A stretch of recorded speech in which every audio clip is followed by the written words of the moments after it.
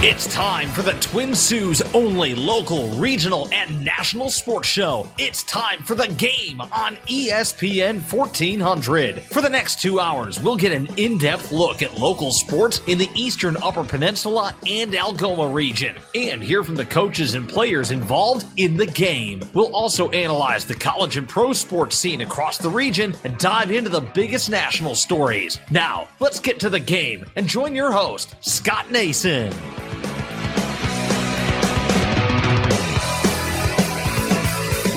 Greetings and salutations, and welcome to The Game on ESPN 1400. You can also hear our show online at 1400ESPN.net and podcasts at thegamesportshow.podbean.com.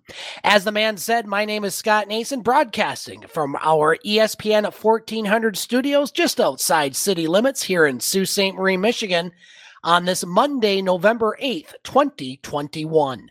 The Game, the Twin Sault's only local, regional, and national sports show, will be with you up until 8 o'clock tonight. We have a busy lineup ahead. Coming up around 6:15, we'll talk Rudyard football with their head coach, Jim Suggatt. 6:30, we'll be joined by co-host of The Game and host of the Game Sports Show in Sault, Ontario, David McKeag Jr., and then at 6:45, co-host Butch Davis from Butch on Sports will join us to talk about regional sports along with the second hour and our national sports roundup. But as always, we start with high school and local sports, and 8-player football from Friday night in the Division I Region 1 final. For the second straight week, the Rudyard Bulldogs avenged a regular season loss. They beat Munising a couple weeks ago in their opening round playoff game, and they knocked off Newberry on Friday by the score of 28-0. Senior quarterback E.J. Suggatt scored rushing touchdowns in all 4 quarters as the Rudyard defense did not allow a point in making it to their second ever state semifinal. The last time that happened was 1982 when they made it to the final in Class D, the erstwhile Class D, if you will, in the state of Michigan. Rudyard will be at Sutton's Bay on Saturday at 2 p.m. in a game you can hear over on our sister station, Country 105, as Dave Watson will be making the long trek for Matt Pocket. The district and the MHSAA couldn't gerrymander that regional any closer for Matt to make it, so Dave, he's going to make the trek and do the game on Saturday. 2 o'clock, Dave will have the pregame show around 1:45 over on Country 105. The other semifinal in 8-player Division I will be played on Friday as Martin will travel to defending state champion Adrian Lawany Christian. And the 8-player Division I state final game will be played at the Superior Dome in Marquette on Saturday, November 20th. And again, we're scheduled to be talking to their head coach, Jim Suggatt, here in about 12 minutes or so. Around high school football and 8-player Division II regional finals, Powers North Central, they crushed Crystal Falls Forest Park 65-8, and they will host Marion in a Division II semifinal Saturday afternoon. The other Division II semifinal in 8-player football sees Cologne at Augrey Sims. In 11-player football, some of the Northern Michigan teams, Beal City tops Iron Mountain in their district final 41-6. Beal City advances to host Carson City Crystal in their regional final. In Division 7, Ishpeming Westwood edges out Charlevoix 30-28, and they will go to Traverse City St. Francis this Saturday for their regional final. St. Francis Oliver McBain this past Saturday, 55-13. In Division 6, Calumet over Negaunee, 24-19. They will travel to Standish Sterling for their regional final on Friday. Kingsley in Division 5, all over Clare, 32-6, as they will go to Frankenbooth for their regional final. In Division 4, Cadillac knocks off Whitehall 24-13. They will be at Hudsonville Unity Christian on Friday for their regional final. And finally, in Division 2, Traverse City Central routs Bay City Western 55-18. And they will travel to Caledonia for their regional final. High school volleyball districts from this past week, 3 Eastern Upper Peninsula teams still alive. The Sault High Blue Devils, they had to do a lot of traveling to start their district. They would take out Kingsford in 4 sets on Monday. Then they would travel to Negaunee and sweep the Miners in the district semifinal on Wednesday. And the Blue Devils were rewarded with a home district final on Friday. And they went on to sweep the Sheboygan Chiefs by a 3-0 count. Claire Erickson with 10 kills in that district final, 3 blocks, 2 digs, while Avery Benoit had 9 kills, 9 digs, and 2 blocks for the Blue Devils, while Hannah Bird dished out 34 assists and 14 digs.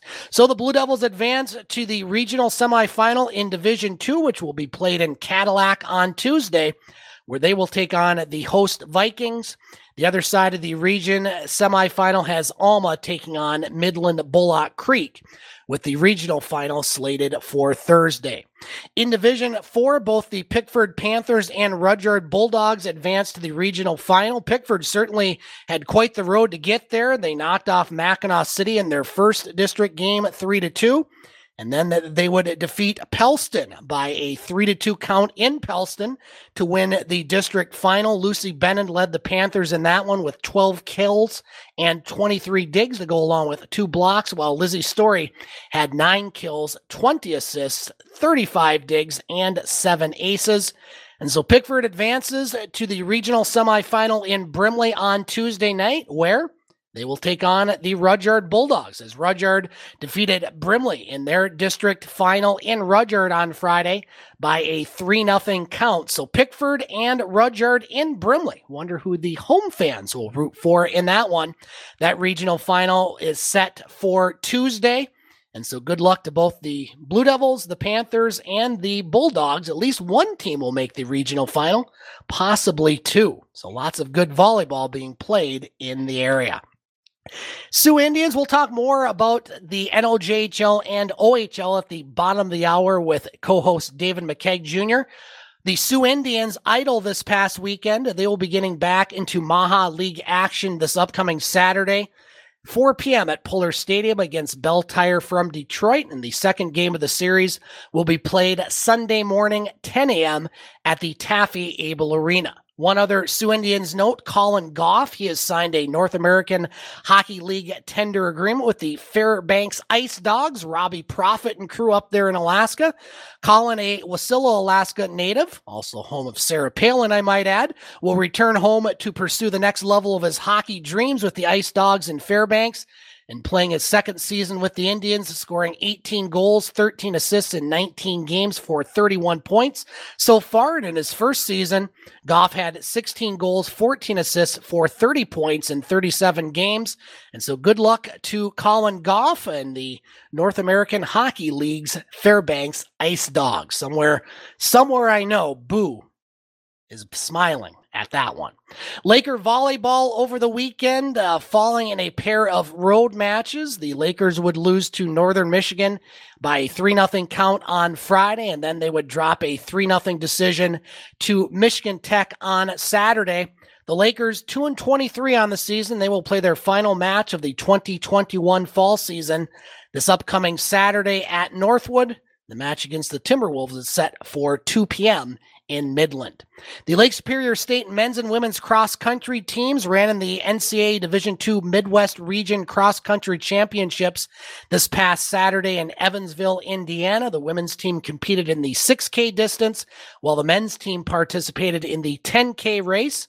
Senior David Mitter finished in 12th place for the Laker men to earn all region accolades, as he set a new personal record in the 10K with a time of 30 minutes and 46 seconds. This marks the second time in Mitter's collegiate career that he has received all region honors. Mitter held 7th place as he posted a split of 4:44 through the first mile. And again, he ended up finishing at 12th. Mitter's classmate, Kendall Delpre, was the next Laker to cross the finish line with a time of 34 minutes and 9 seconds. Laker men's basketball over this weekend. They went down to Oakland to take on Division I, the Oakland Golden Grizzlies. Malik Adams led the way for the Lakers with 23 points. Lakers had an early lead, fell behind by about 30 some odd points, but came back and made it quite a game. they would end up falling in an exhibition match to Oakland by the score of 91-81. And the Laker men, they're scheduled to travel to Rolla, Missouri to compete in the Missouri S&T crossover tournament this upcoming weekend. The Laker men will start with a game on Friday at 2 p.m. against Southwest Baptist, and then they will host they'll play host Missouri S&T this Saturday at 4 p.m. Laker women's basketball team idle this weekend. They are also traveling in a different direction, going south, and they will travel to Cedarville, Ohio for a 4-team tournament hosted by Cedarville University. Friday, they will play the host Cedarville at 7:45, and then on Saturday, 2 p.m. against Ohio Dominican. Laker hockey over the weekend, earning a split on the road. The Lakers would win on Friday by the score of 3-2. The star of the show Friday night, Ethan Lagenegger, he made a career-high 42 saves in the wind. Logan Genuine, Jacob Nordquist, and Brandon Percelli would score the Laker goals in that one. And then the Lakers would see their 7-game unbeaten streak end on Saturday as the Huskies would beat Lake State by the score of 2-0. So the Lakers currently sit in a 4-way tie atop the CCHA standings with a 3-1 record, along with Minnesota State, Bemidji State, and Bowling Green. The Lakers will be home this weekend for a pair of CCHA games against Bemidji State, Friday at 7:07, Saturday at 6:07. You can hear those games over on our sister station, Yes FM, with the voice of Laker hockey, Bill Crawford. And don't forget, tomorrow afternoon at noon, the Laker hockey show here on ESPN 1400. Bill Crawford will interview Laker head coach Damon Witten. Cast of thousands scheduled to appear again on the Laker hockey show, which will be tomorrow at noon right here on ESPN 1400. We're going to take our first break of the night, but we come back. We are scheduled to be joined by Jim Sugget, head coach of the Rudyard Bulldogs football team, all coming up on the Twin Sault's only local, regional, and national sports show, The Game, ESPN 1400. Are you a do-it-yourselfer homeowner or even a professional contractor and need quality electrical supplies? Maybe thinking about doing some upgrades and don't know where to start? Everything Electric has supplied the Eastern UP for over 38 years. Their experienced staff can help you choose the right supplies you need for your home, business, farm projects, or anything in between. Give them a call, 906-632-1235. Or stop by and talk to the experienced guys at Everything Electric, 2893 Ashman, Sioux, Michigan. Dreaming of owning your own home? Turn that dream into a reality with help from Tequamanon Area Credit Union. TACU has a full line of mortgage products to fit your every need. Not sure where to begin? Getting a pre-approval is a good first step on the road to home ownership. To get pre-approved, you can apply online at tacumi.com. Visit us at our Newberry office or call our mortgage department at 906-293-5117. Tequamanon Area Credit Union. To us, it's always personal. Member NCUA. Ah, the joys of cooking. Just find a recipe, get the ingredients, preheat the oven. Okay, this is already too much. Pull up Applebee's to go instead. Choose from the whole menu, order and pay online, pick it up, and now you're home with dinner. Ah, the joys of not cooking. Applebee's to go. Now that's eating good in the neighborhood. Pick up your next meal with Applebee's Carside to Go. Order and pay online, pick up, and head home. Central Savings Bank, ask what we can do for you. Central Savings Bank has been your hometown bank since 1902. They live where you live, and they're here to help. Stop into one of their 9 locations and ask what the CSB family can do for you. With conveniences like online banking, access your money when and where you want. CSB Loan Pay Express. Pay your CSB loan wherever you are. Instant issue debit cards. Stop by your local branch and get a new card without the wait. Mobile wallet. Make purchases right from your smartphone. Central Savings Bank has all the conveniences you need and want for today's fast-paced world. Visit one of their 9 locations today to get started by asking what the CSB family can do for you. Bank with the best. Bank with Central Savings Bank. Central Savings Bank, ask what we can do for you. Let's get back to the Twin Sault's only local, regional, and national sports show. Let's get back to the game on ESPN 1400. 6:14 on the game, ESPN 1400. Scott Nason with you, and joining us on the game, the head coach for the Rudyard Bulldogs football team, Jim Suggett, joining us on this Monday night. Jim, appreciate you taking time out of your busy schedule, and welcome to the game, sir. Absolutely. Thanks for having me, Scott. Well, Jim, before we talk about the season, certainly let's talk about what happened Friday night in Newberry. The Rudyard Bulldogs and Newberry Indians tangled in the 8-player Division I regional championship, a team that beat you on your home field.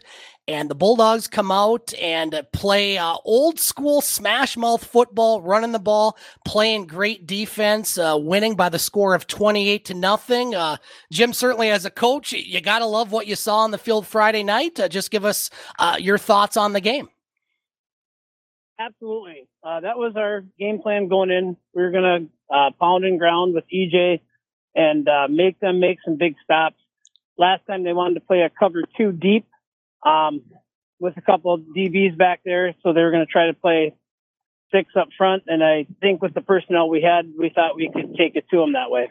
And you certainly did, Coach. And, you know, you had the unlikely ability, rather, I don't think it's happened much in playoffs, where 2 of the teams that you lost to in the regular season, you end up playing in the playoffs and beating both those teams, going back to Munising a couple weeks ago and then at Newberry. What were some of the big adjustments in both those games that propelled the Bulldogs to victory? Well, our offensive line has been playing much better. Our defense is better. EJ got dinged up week 2. So he's been recovering with a knee injury, so he's almost healthy. Having an extra guy to run the ball, share the load with Bickle and Peterson has, just been great. To have 3 or 4 guys that can run the ball really helps. Yeah, let's talk about some of these players, Jim, on your squad, starting with your son, senior quarterback EJ Suggett, 135 yards, 34 carries, and 4 touchdowns. You know, this is a guy, much like in the Sioux with Jake Davey, a 4-year starter. And when you get to games like this, pressure and everything, certainly to have a guy taking snaps that's played so much certainly has helped your team. Yeah, anytime they play football for 4 years is great, but a lot of our guys have been 4-year starters for 4 years in baseball, basketball, and football. So that pressure you mentioned, those guys kind of thrive on that, Yep. And I think they perform actually better when there's something bigger on the line. Jim Suggett joining us on the game, head coach of the Rudyard Bulldogs football team. And Jim, let's kind of divert the planned questions I had for a second. You talked about the program at Rudyard, the athletic program. I mean, certainly your success along with head coach Tracy Peterson with the basketball team, and just all across the board, it has been, and it continues to be, another fantastic sports season. What's going so right for your football team, basketball teams, and all the other programs? I mean, you got some good kids, obviously, but you get something in the water in Rudyard that's making you have so much success. No, I mean, Scott, like the senior group started when they were in 3rd and 4th grade, and it's academics and it's the extra work, and they understand what it takes. These guys have been in the weight room for 4 or 5 years, and just now it comes to fruition because we've had so many good programs around us. Cedarville, Pickford. We're playing these guys, and they've been good for so long, even Engadine. So might not have shown where this is the first year we've actually had a winning record, but man, Cedarville's been good for 18 years.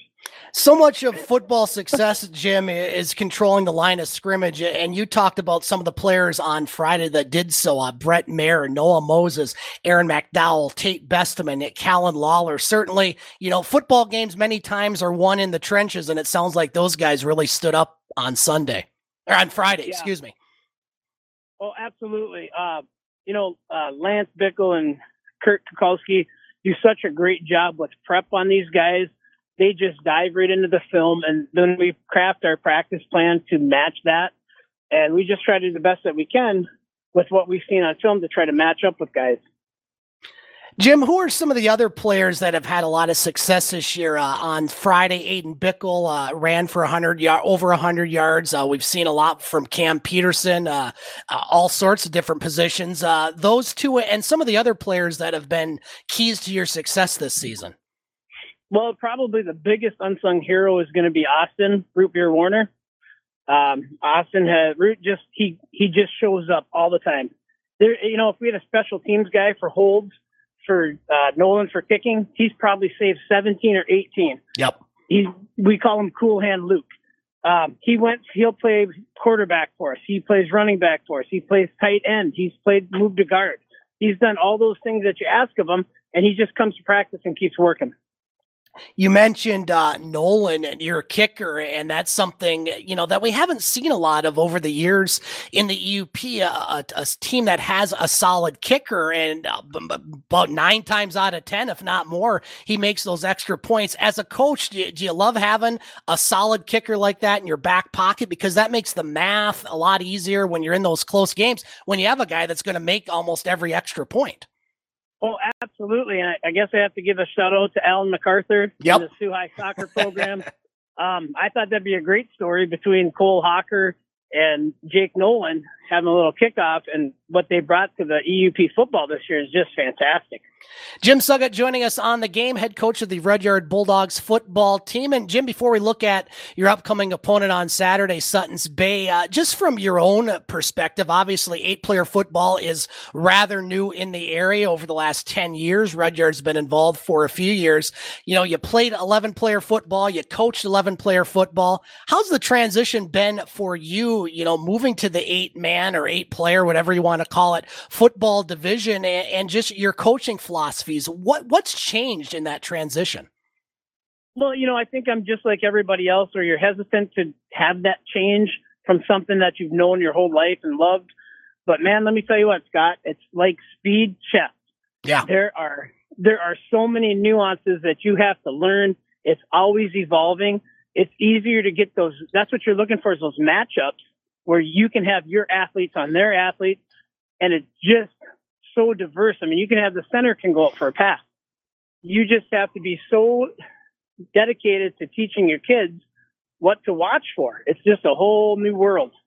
And, looking at Rudyard's football team over the past couple seasons, slowly, gradually progressing. And to me, that win at Gaylord St. Mary's was key, not just to get into the playoffs, but then you follow that up by beating Pickford, obviously a big win on anybody's schedule. But that Gaylord St. Mary's game, that you won, but how convincing you won, that really, I think, set the stage for this run that you're having. That game right there, one you had to have, and certainly, I think, carried the momentum that you guys are continuing to do. Absolutely. And that all started in the summer with EJ, Cam, Root, and Tate. Those guys were 5 or 6 days a week from 7 till 11 every day. Yep. Working out, running, and that one of their goals was to get here. And then when we had that little slump in the middle of the season, we had to win out, and we had that talk with them, starting with Engadine. This is your guys' preseason. We're going to have to beat Engadine. Then you got to go to Gaylord St. Mary's. We are in playoff mode right now, because if you lose, 6-3 is not going to get you in. And it probably wouldn't have, indeed. Jim Suggut joining us on the game, head coach of the Rudyard Bulldogs football team. And Jimmy, let's look at your upcoming opponent on Saturday, Suttons Bay, a team that is undefeated. As a matter of fact, they've lost 4 games in 4 years, making it to the 8-player Division I finals the last 2 seasons. The only common opponent that you both have played is Munising. You go 1-1, and they beat Munising 46-0. What do you know about this team? I know you're probably watching a lot of film this week, and what do you need to do to beat them and make it to the state final here a week from Saturday? Well, we're kind of the new guy to the party. Obviously, like you said, this is kind of commonplace for them. They are big up front. They're big, strong. They have 3 really good backs. Their quarterback is solid. Whoever you have to play, we have to bring our A+ game down there to play them at their place after a 3-hour bus trip. But they are well coached. They know, they're very confident in what they do. So we're gonna have to keep playing like we're playing to give ourselves a shot. Jim, final question before we let you go. You mentioned a couple of your coaches that have helped out. Who are some of the other coaches and people that have helped you out, not just at the varsity level, but also the junior Bulldogs and other programs? Who are some of the men and women that have helped you out this season? Well, that's where, we've kind of created that family. Steve Sawyer was our head coach 4 years ago. He now coaches our junior high. You get comments from him. He's up in the box with us. Of course, I said Kay and Bick are here all the time. Mike Kirchner helped with the running program this summer. That was big. We got our JV, Brandon Ross and Jace Genru and Jeremy People. We only got to play 2 games because of COVID. Either we didn't have numbers, they didn't have numbers, but those kids were out there for, 10, 12 weeks with those coaches. In the school, you got Kylie McKee and Sonia Elpers, and of course, John Krentz and Bridget Coffey in our AD department, and our principal, Chad Folkersma, and Superintendent Mark Pavlowski are always around helping. They're on speed dial. We get lots of text back and forth from everybody, trying to create that family atmosphere, because that's what it takes. Ronnie Van Sloten had that here when our baseball program was very successful. And I think if you start looking around, those ones like in the Sioux, you start seeing 7, 8 coaches hanging around all the time. And that's where you build that family so the kids know that you care. That's how you build a program, and certainly Rudyard is doing it better than anybody these days. Jim Suggut joining us on the game, head coach of the Rudyard Bulldogs football game. Again, the Bulldogs in action on Saturday afternoon at 2 o'clock in Suttons Bay. If you can't make it, you can hear it over on our sister station, Country 105. Dave Watson will be making the trek down to Suttons Bay for that call. Jimmy, appreciate you joining us on the game. Best of luck in the semifinal and beyond, and certainly we'll try to get you on one more time during the off season, maybe holding a state title for Rudyard. What do you say? Well, that'd be great, Scott. All right. Best of luck, Jim. And thanks for joining us on the game. Thank you, my friend. All right. We're going to take a break. When we come back, we'll be talking Sioux Ontario sports with David McKeag Jr. All coming up on the Twin Sault's only local, regional, and national sports show, The Game, ESPN 1400. Welcome back to The Game on ESPN 1400. Scott Nason with you, and joining us now, co-host of The Game here on ESPN 1400, also host of The Game Sports Show in Sioux, Ontario, David McKeag Jr. Dave, appreciate you joining us once again this weekend. Welcome back to The Game, sir. Scotty, my friend, how are you? I know I'm doing great. Happy to be back. Happy to be on the show as always. And as I say every week, and I've been saying for like the past 18 months, unfortunately, I know we're not face to face, but either way, happy that I'm able to connect on you here, my good friend. We are getting there, Dave, and certainly we have a lot to cover in a short amount of time, and it all involves hockey. Let's start with the Ontario Hockey League. And Dave, the Greyhounds keep winning 2 out of 3 games during the week, it appears. Once again, this past week, the Wings would defeat Saginaw at home 8-4. Thrashed Guelph on Friday night 9-4, and then we're down 6-2 to the Storm on Saturday. Came back to make it close, but would eventually fall by the score of 6-5. Hounds still looking good in the West Division with a 9-5-0 record, 18 points, 6 points ahead of Flint and Windsor.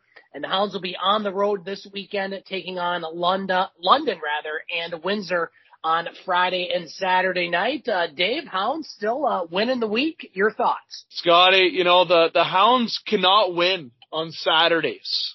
That's what it is right now. They're winless on the Saturday night. Saturday night where it feels good, all right. That's not a thing for when you're the Greyhounds right now. They're hot on Fridays, I believe, TGIF if you're the Hounds, right? I guess that's the motto in the room. But, jokes aside, the Hounds are strong out of the gate. 9 wins so far in the season. It's impressive. And honestly, I didn't peg the Hounds to be where they're at. And I eat my words a little bit with that. I did see them successful team this year, but to be as hot as they have been out of the gate has been really impressive. This team is well put together. They're exciting to watch.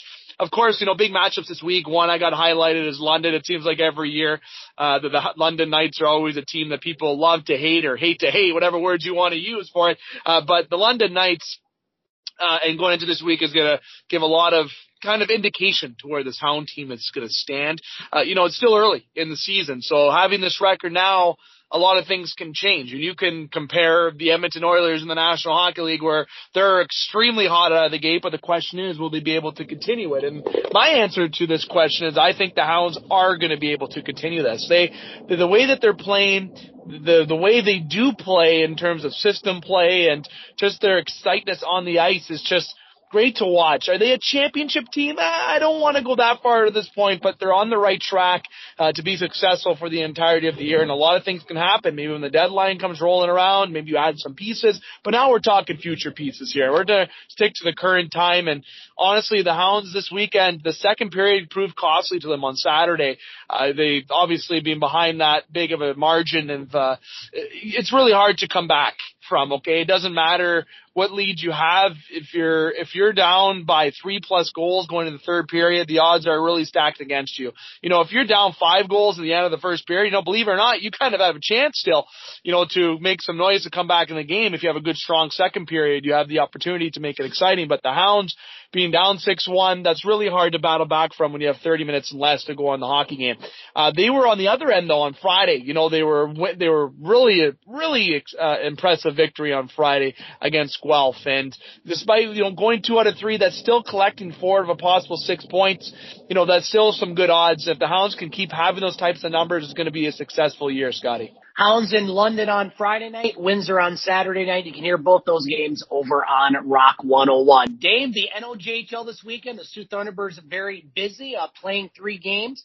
They would win their first game over Elliott Lake 4-1. They would also come back to defeat Blind River 5-4. And then yesterday afternoon, the Sioux Eagles, their only game of the weekend, they were up 6-1 after 2 periods of play on the Thunderbirds. The Thunderbirds battled back to tie it and send it to overtime. Ultimately, the Eagles would prevail. So the Thunderbirds still in first place in the West with 27 points, Dave. The Eagles in second with 19. They have played quite a few fewer games. And today, of course, the day the Canadian border opened, I did have some discussions with head coach Doug Laprade off the air about the upcoming home games. He seems very optimistic, although nothing has been officially released by the league as far as the Eagles and when they might play at Puller Stadium. They are scheduled to play on November 19th and 20th, so we're keeping our fingers crossed, but certainly a wild Sunday at the Rhodes, Dave.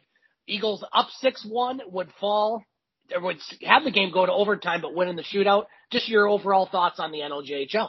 You know what, Scotty? You bring up a good point there. I was just talking about this with the Sioux Greyhounds there when they're down 6-1, and you have the Thunderbirds who obviously battled back, that could make that game extremely exciting. And so kind of eating my words with that right there to a certain degree. But either way, the Thunderbirds battled this weekend to make that game and get back into that hockey game. I guess never say die should be the term that I should say on both accounts. But the Thunderbirds, again, there's a team that, the excitement has been there from the start of the year, and the expectations of the Thunderbirds are always high, right? And they have a good recruitment pool to look at. They're a well-class organization in LJHL. The teams are very even in my eyes between the Sioux Eagles and the Thunderbirds. I would still count the Beavers in there. I still think they're a very competitive team. Sudbury, those 4 teams are going to make it very, very exciting going down the stretch. But, the Thunderbirds and Eagles, seeing the border battle get back into place would be great, right? Being able to go across the border, being able to come here, there, have those home and homes. Those are, good examples of, easy travel for both teams. It's cost savings, which people don't think of from a perspective of me being a former player and coach. I've seen both sides. And, when I was coaching Blind River, when you got to go from Blind River to Elliott Lake, or if you go from Blind River to the Sioux, those are easy travels. But, when you got to go those further battles, those are really costly for organizations. And, these close border battles, literally between the States and the Canadian Thunderbirds and Eagles respectively, or you have Sudbury with the Eagles, this rivalry between these 4 teams within the Algoma region and going to Sudbury and in the Upper Peninsula and Sioux, Michigan, it's a great battle to have. And I hope that the Eagles can get back to Puller Stadium quickly, because there honestly might not be a better arena to play in the Northern Ontario Junior Hockey League. And that's no offense to the Blind River Community Center. That's no offense to Kirkland or even Abitibi back in the day when I played in Abitibi. It was one of the best barns of all time. The Puller Stadium is legendary. It's the original Hockey Town USA, and the Puller Stadium's always rocking. The burgers are just sizzling all the time. And I know there's been some good, let's just say fans get really involved in that game. So I hope the Thunderbirds players can experience that this year. And I think that'd be a good advantage for the Eagles. And to have the success that they have had to this point, have the Eagles, despite playing on the quote-unquote home games on the road, I think that they've really shown how good this team is. And the Thunderbirds and Eagles, those are my two favorites going in. I think this weekend, the Thunderbirds battling back, the excitement between both teams in games, I think that proved it right there. But again, having the Eagles be back over the border is obviously something that they can't finalize or confirm yet. But I'm positive that'll be something worked out very soon as the border reopens for Canadians to be able to go across the river and take advantage of some of the good things the United States has to offer, per se. Yeah, exactly. The Thunderbirds have a busy weekend. They'll host Blind River Friday night, Espanola on Saturday before traveling to Elliott Lake for a Sunday afternoon game, while the Eagles will be on the road. They've been on the road all season. Why wouldn't they be this weekend at Espanola on Friday and Blind River on Saturday? Dave McKay Jr. joining us on the game. And Dave, we're going to do something a little different here. And this, I know this is going to be hard for you because we're going to play in our remaining 4 or 5 minutes, just kind of looking at the NHL and the power rankings, if you will. Most teams have played 10 games. I'm going to name the team, name their record, and you're going to give me one word and one word only to describe your thoughts on that team. We'll go through a few of these. We may get in depth here. So, I got to start with the team I'm looking at right now and the power rankings that I printed off. The number 11 Toronto Maple Leafs, 7-4-1. One word to describe the Maple Leafs so far this season. What is it? Underachieving. I would go with two-faced, and we'll just leave it at that. How about the top of the power ranking Florida Panthers, 10-0-1? One word to describe the Panthers play. Mint. That's the word I'll use. I think that's a good word. I would use convincing. All right, let's go to a team you mentioned, Dave, the Edmonton Oilers. Again, power rankings vary depending on where you get it. Oilers off to a 9-1-0 start. One word to describe the Oilers. Oh, I know I'm going to get criticism for this. Overachieving. Okay, I'll say thrilling. Leave it at that. Again, we can't comment on our comments, which makes it even more fun. Team you were very high on at the beginning of the season, along with Florida, Dave, the Carolina Hurricanes, 9-1-0. One word to describe them. This one is going to be tough. Tough holding to one word in general. I'm going to go with. I'm going to use the word you did. Convincing. I'll put solid. This is solid. I can't comment because I'm breaking my own rule. Couple more at the top, Dave. How about the Tampa Bay Lightning, defending a Stanley Cup champion, 6-3-2? Your thoughts? One word. I'm going to go with stable. I'll kind of go along that line. Recharging. That's the word I will use.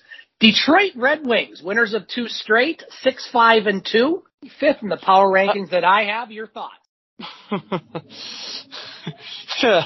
I'm going to go with, can't explain it, so I'm just going to go laughter. I'll just leave it at that. Laughter. Optimism. I'm going with optimism for that one. How about the Seattle Kraken? 4-7-1, 28th in the power rankings. What's your word for the Kraken? Stain.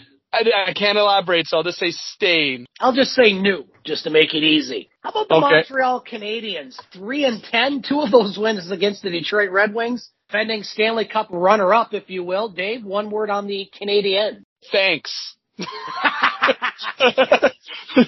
There's my word. I got disappointing in that one, but I like yours better. Yeah. A couple more, Dave. Chicago Blackhawks, they just fired their coach, along with all the other problems that organization is having. One word to describe the 2-9-2 Blackhawks. Joke. I'll put disturbing because so much is disturbing about that team. One other team that's kind of on the high end of the rankings, the Calgary Flames, 7-1-3. One word to describe the Flames. Hot.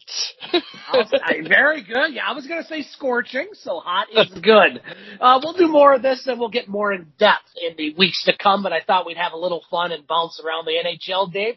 Before we let you go, what's ahead for you and your crew during the Game Sports Show in Sioux, Ontario? Definitely, and I know people are going to give me ridicule for the Oilers one and laughing. They're going to wonder what the heck I mean by laughing, but I guarantee you there's a reason why I said that. But, Scott, you're asking about this week here in Sioux, Ontario. Top Shelf, In the Pocket, and Strike Zone coming your way this week. Scheduled TBD for Strike Zone. And for Top Shelf, we expect Top Shelf to be tomorrow, In the Pocket Wednesday, and Strike Zone to be recorded Thursday, released on Friday. That is the expected news shows this week. For special edition uploads, as I've said last week, we're taking a break from those special edition uploads with our fantastic guests as we transition the Game Sports Show into the TGEM network platform for the channel categories and everything that people are knowing is the worst kept secret in the Sioux. Waiting for that launch to happen within the next, we hope, 2 to 3 weeks. That's when our next special edition upload will be, potentially earlier. So we're going to be going to YouTube for those. But in terms of news shows, we got you covered weekly. Make sure you hit like, follow, and subscribe on all those platforms. You can get an eye out for those platforms through Instagram and through Facebook. Of course, our website as well, thegamesportshow.com. The Game Entertainment Media won't have a specific website to start. It will be monitored through thegamesportshow.com, but we will be having the full channel on YouTube, so make sure everybody knows that as well. Any questions or concerns, do not ask yet, because everything still needs to be released. It'll make more sense once it is released in the coming weeks. So, and other than news shows, Scott, got that project going on and just living life in this beautiful weather that we're having in November, because pretty soon we're going to have some snow on the ground, and then I'm going to wish that we still had the sun. Yes, beautiful day and weekend here in the Twin Sioux. And one other note, Dave, real quick before we let you go, one of these servers that we use is the Podbean site, and you've been a part of that since we started a few years ago. We just hit over 10,000 downloads, and that's just on that site, not even any of the other platforms that we have. So thank you to you, Dave, of course, Butch, EJ, and everybody that's made that possible. And most importantly, to the listeners for listening. I run into people all the time talking about not just this show, but the shows we have on the site. And it's certainly a good product, I believe, and certainly one we continue to churn out the best kind of broadcast that we can. David McKay Jr. joining us on the game. Dave, have a great rest of your week, and we'll talk to you next Monday night for our next edition of the game. Sounds good, Scotty, and thank you, listeners, for the great support over the years. We have many big things coming. Make sure you just keep an eye on the Twin Sioux only local regional national sports show, the Game Sports Show, and me and Scott and the whole crew love yous, just so you all know. Yes, indeed. We're going to take a break here on the game. We come back. Another guy that we love, Butch Davis, will join us. All coming up on the Twin Sioux only local, regional, and national sports show, The Game, ESPN 1400. Jason with you. Want to thank our guests so far tonight, including head coach of the Rudyard Bulldogs football team, Jim Sugget, and co-host Dave McKeag Jr. Joining us now and for the duration of the show, co-host of the game here on ESPN 1400 and host of his own show, Butch on Sports, Butch Davis. You can find a brand new edition of a Butch on Sports from last night on his podcast site, Simply Butch 2. That's TOO.podomatic.com. You can also find Butch on Sports on our podcast platforms, including thegamesportshow.podbean.com. As Butch joins us each and every week to talk about what's going on in the world of regional and national sports. Butch, how you doing on this pretty mild Monday night?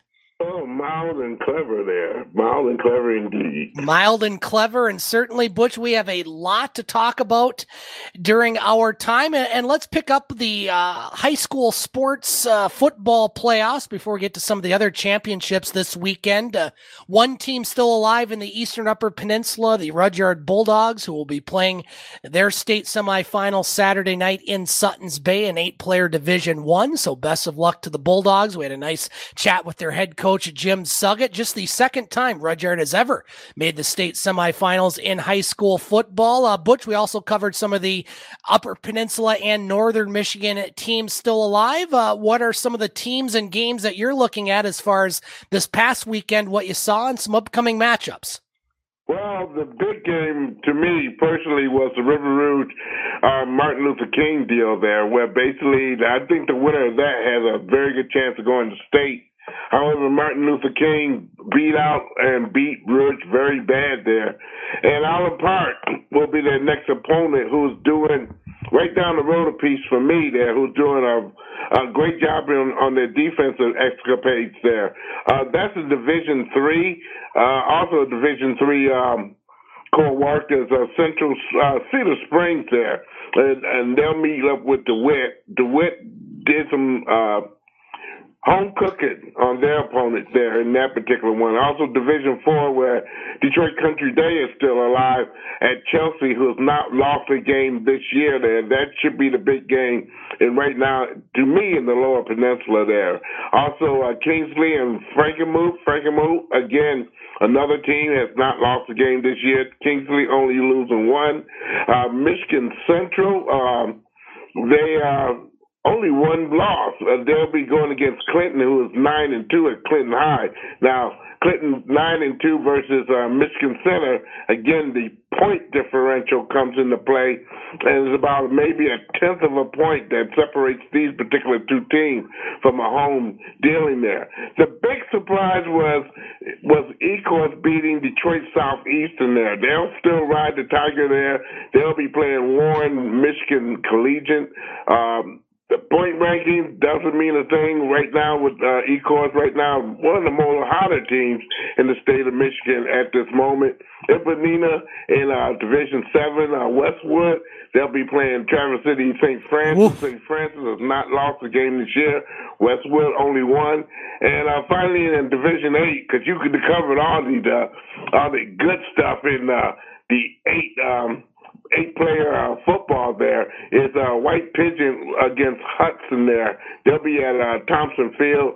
White Pigeon is only 10-1, and versus Hudson, who, again, another team that has not lost a game.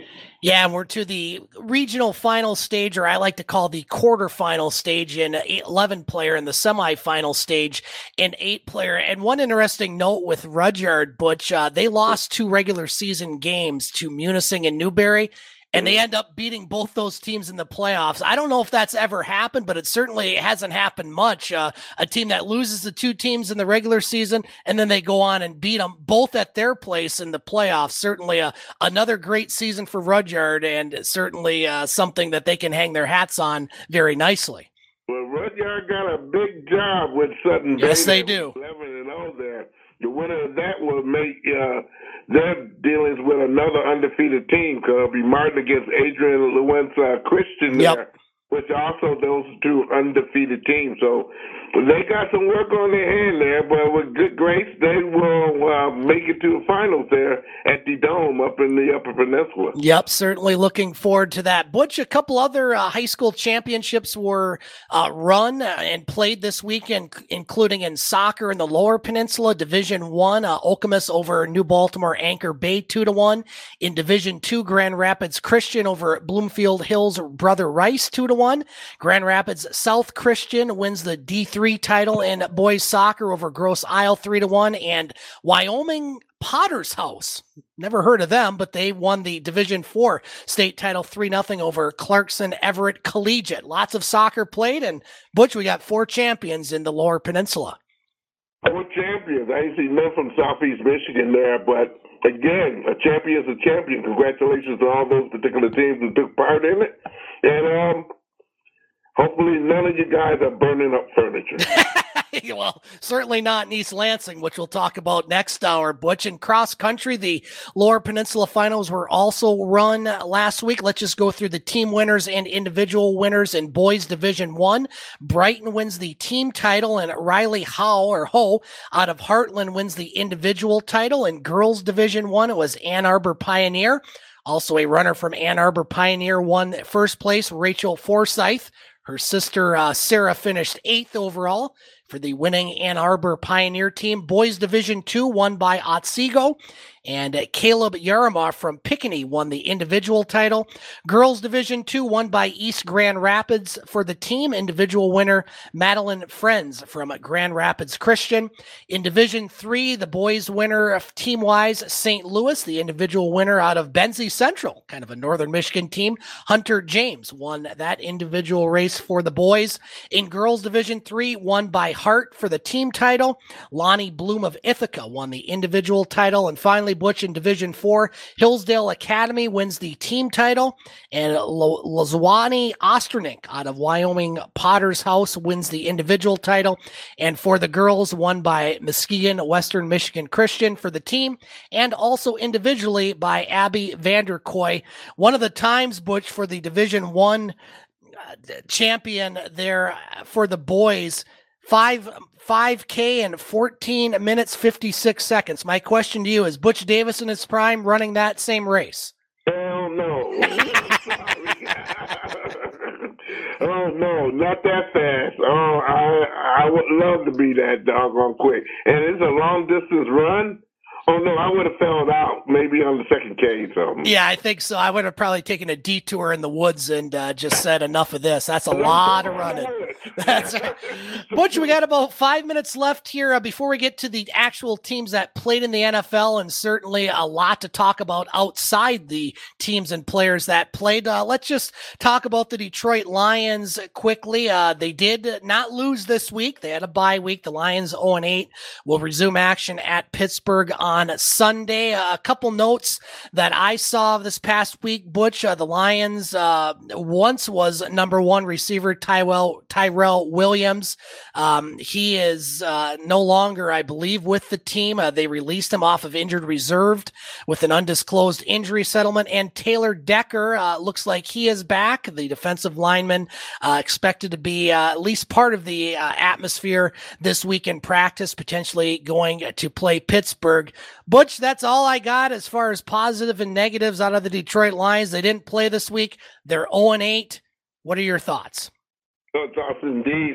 Taylor Decker will be practicing with the team full time. They're not releasing or giving any information yet on will he be available for Sunday's game. I guess they want to be a surprise, but right now, the way I'm looking at it right now, they're going to take their time in dealing with that there. It was hop, skip, and a jump to put him off the disabled list, but again, they had to do that or he will be out for the entire season. I think they want to get something out of the deal, basically where their first-round draft choice can be put back to his original position as that right tackle there. So if Taylor Decker comes on in, then that means Penel Sewell will go back to right tackle, his original position when the Lions drafted him.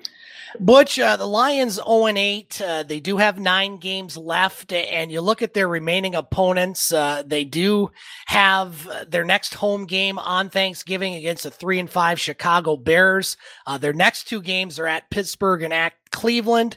They also have games left at Atlanta, home against Minnesota, at Denver, at Seattle, home against Green Bay, and home against Arizona. You know, you look at those 9 games, and maybe they might have a chance in a couple, but are we staring at an 0-17 season? I mean, this team can't be that bad, can they?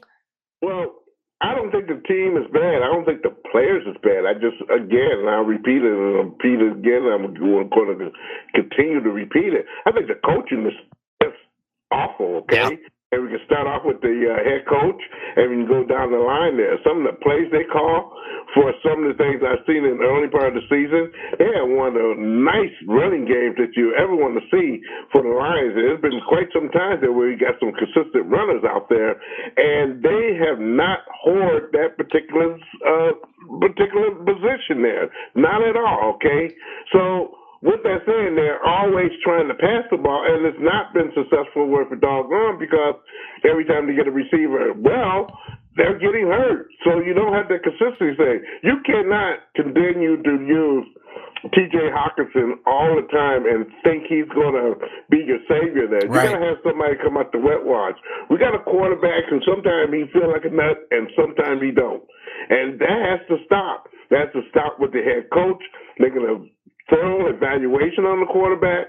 If he has to get the second stringer out there to do some damage and to bring the team in some type of rah-rah, disco ball kind of attitude there to make it positive, that's what he's going to need to do. But exactly right now, the first point of business with the Detroit Lions is that Campbell needs to have a come-to-Jesus meeting with his coaching staff because the coaching has not been right at all. I would agree with that 100%. Once again, the Lions back in action on Sunday at Pittsburgh, who's playing tonight on Monday Night Football. You can hear that game over on our sister station, Oldies 93, Sunday morning, starting the pregame show around 11 a.m.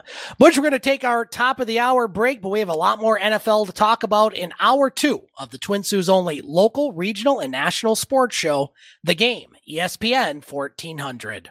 Are you a do-it-yourselfer homeowner or even a professional contractor and need quality electrical supplies? Maybe thinking about doing some upgrades and don't know where to start? Everything Electric has supplied the Eastern UP for over 38 years. Their experienced staff can help you choose the right supplies you need for your home business, farm projects, or anything in between. Give them a call, 906-632-1235. Or stop by and talk to the experienced guys at Everything Electric, 2893 Ashman, Sioux, Michigan. Dreaming of owning your own home? Turn that dream into a reality with help from Tequamanon Area Credit Union. TACU has a full line of mortgage products to fit your every need. Not sure where to begin? Getting a pre-approval is a good first step on the road to home ownership. To get pre-approved, you can apply online at tacumi.com. Visit us at our Newberry office or call our mortgage department at 906-293-5117. Tequamanon Area Credit Union. To us, it's always personal.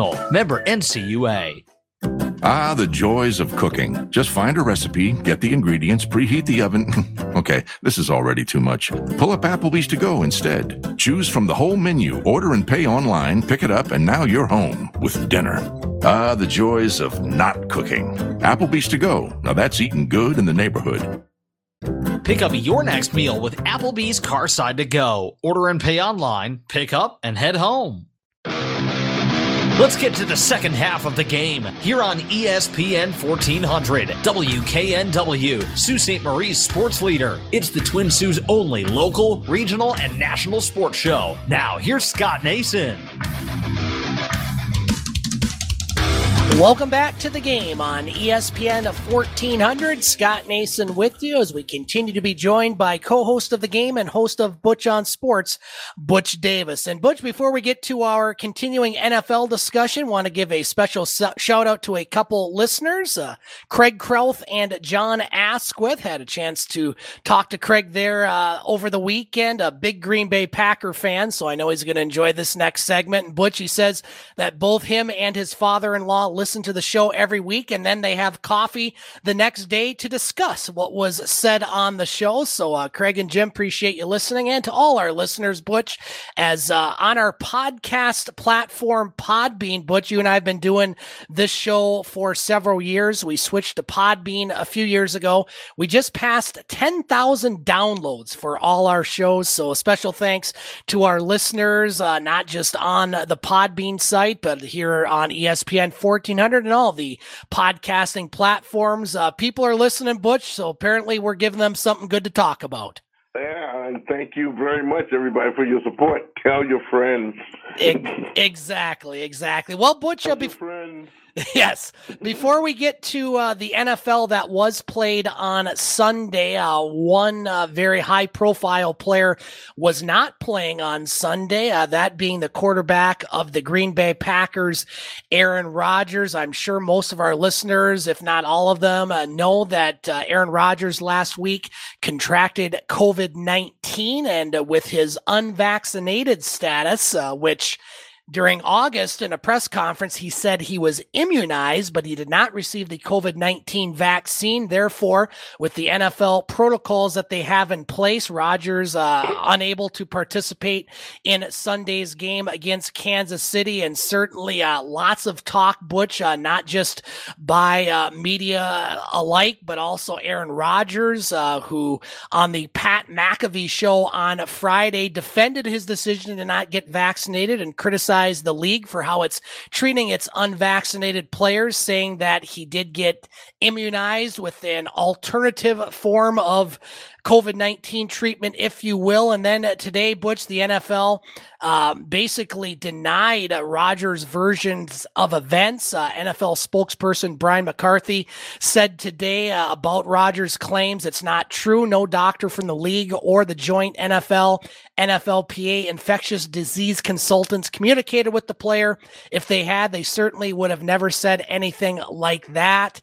And we did see many other people, including Terry Bradshaw yesterday, Kareem Abdul-Jabbar today, really throwing some choice words at Aaron Rodgers. I wanted your thoughts on the whole Aaron Rodgers situation, maybe not being totally forward with his vaccination status. And I'm just going to give you the floor, Butch, because certainly this is a very hot topic.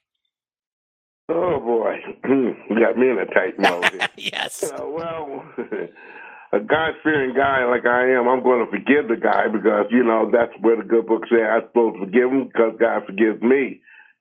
But I will not forgive him or forget him. Okay, let's put it that way. I'm sorry about that. There, at bad English there. He lied to people. Okay, he straight out lied to people. And he ran them to the South. Number one, on the Pat McAfee show? Yeah. Pat McAfee, and people don't know who Pat McAfee is. He's the guy on SmackDown, the guy who gets on top of the tables and pretends he's playing an air guitar or whatever it may be. And, he's the hype guy there for that particular show. And he does a very good job of it, per se. But in this case where Aaron Rodgers was interviewing him on the show, I did not see any hype at all with Pat McAfee. He looked like his mouth was wide open and 4 or 5 flies had rolled through it there. The guy, Aaron Rodgers, with the reputation that he has, and also some of the people who is behind him, such as some insurance companies, some other places, and people know who they are. Some of them going to definitely disassociate with them. One company has not. They openly said they're going to back Aaron Rodgers. That's State Farm Insurance. But why would you put your teammates on thin ice, along with kids who really look up to you, adults who look up to you as the savior of the masses of the Green Bay Packers, and put Green Bay in that particular shape? He's thinking everything is going to be perfectly fine, and hopefully it is. But if he does not get cleared as per next week, he's going to have to spend more time there. Apparently they got it under wraps, or whatever he has at this present time. I'm quite sure with the doctors that the Green Bay Packers have and the laundry of people he have around them, he's going to get the best of care, maybe not, where other people can't get that care. So I just don't like the misinformation that he gave the general public, and he ought to be ashamed of himself for doing that because, again, there's people that look up to him and his word of being somewhat a good word there, and he hasn't done a doggone thing to retain. He's going to have to build his trust up with many of people in the United States as well as in Green Bay, I'm quite sure, and especially if the football team goes downhill. Now, which I doubt very seriously there, okay, but again, things can happen, and good things is not going to come to him if he cannot be straightforward with the people that most likely is paying the salary, and that's the people in Green Bay. And that's my biggest thing with this, Butch. And first and foremost, anybody that contracts COVID-19, vaccinated, unvaccinated, I wouldn't wish that on anyone. And certainly we hope that he's fine and gets through it. And the majority of people do, but there are some that don't. So first and foremost, let's hope he's okay. We've joked a lot about his on-the-field antics over the past few weeks, Butch, with Aaron Rodgers joking, turning full heel, kind of like NWO Hollywood when Hulk Hogan turned, and certainly this even adds to it, especially not being straightforward. And shame on any reporter that was at that press conference or even afterwards that didn't press the issue. What do you mean you're immunized? Nobody said that. He never had that question asked to him, and certainly he knew that the strict COVID protocols for unvaccinated players are in place, and we have seen him not follow those protocols in press conferences. We saw him at Halloween doing his thing, and he is putting his teammates at risk, not just with potentially, having a season gone awry, but even health concerns. And you look at some of the things that he said on this Pat McAfee show, talking about, here, just a few quotes from here, talking about how, he's lashed out at critics as a woke mob, kind of having unsound concerns, getting some ideas from Joe Rogan, not a doctor, but a comedian as far as treatments. And, to me, Butch, I'm a believer in the vaccines. I think it's the right thing to do. I'm not saying that anybody else, if your doctor says no or you have some other reasons, then that's your personal choice. But for Aaron Rodgers, it's a little bit different. You're on an NFL team. You're representing not just your teammates, but an entire city.